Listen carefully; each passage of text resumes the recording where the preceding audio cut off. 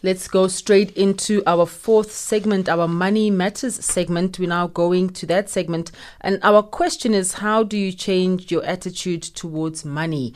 Let's speak to Buhle Langa, who's a financial well-being consultant at Alexander Forbes. Thank you so much, Buhle, for giving us your time. Hi, good morning, Ayanda. Thank you so much for having me. Buhle, why do we need to change our attitude towards money? Well, it is very important that as individuals, we understand what our relationship with money looks like, first of all. And by scrutinizing our relationship with money closely, we're then able to pick up on any unhealthy habits that we might have and will need to change.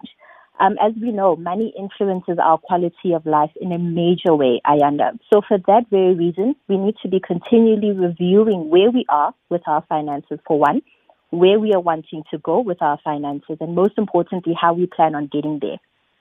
When should one start doing this, start making this assessment and this evaluation around their relationship with money?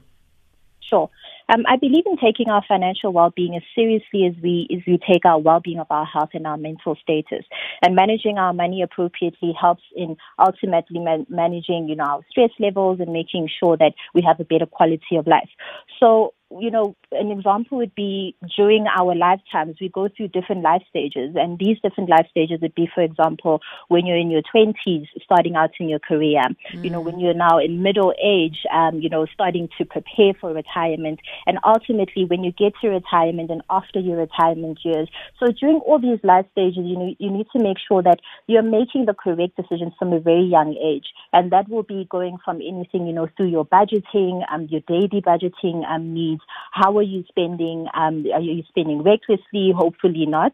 Are you redirecting all of your income towards investing in your future and ultimately choosing the correct investment vehicles to make sure that you reach all of your investment goals and to make sure you are taken care of and that your family is also taken care of. What would you say are the 3 or maybe 4 points that should be or things that need to be considered when you're changing your attitude towards money?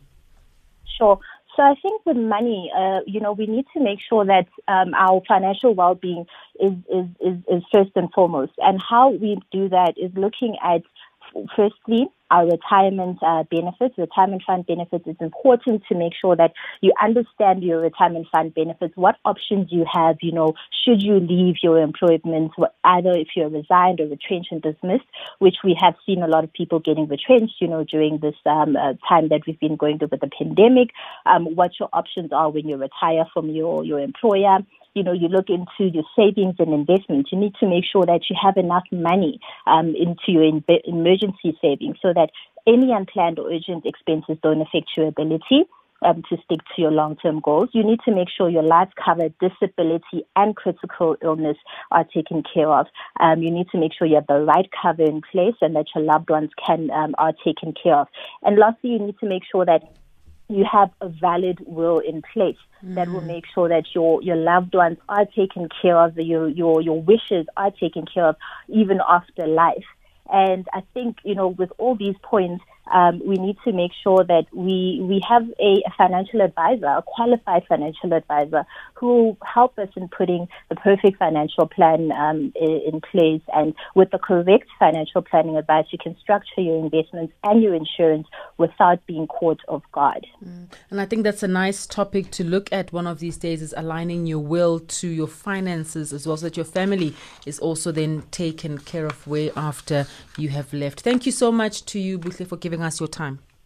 Thank you so much again for having me, Ayanda. And I really hope people, after listening to this, will review their finances, will review their wills, as you say, which is a very important document. Make sure that everything is taken care of while you're alive and after death as well. Thank you very much for having me again.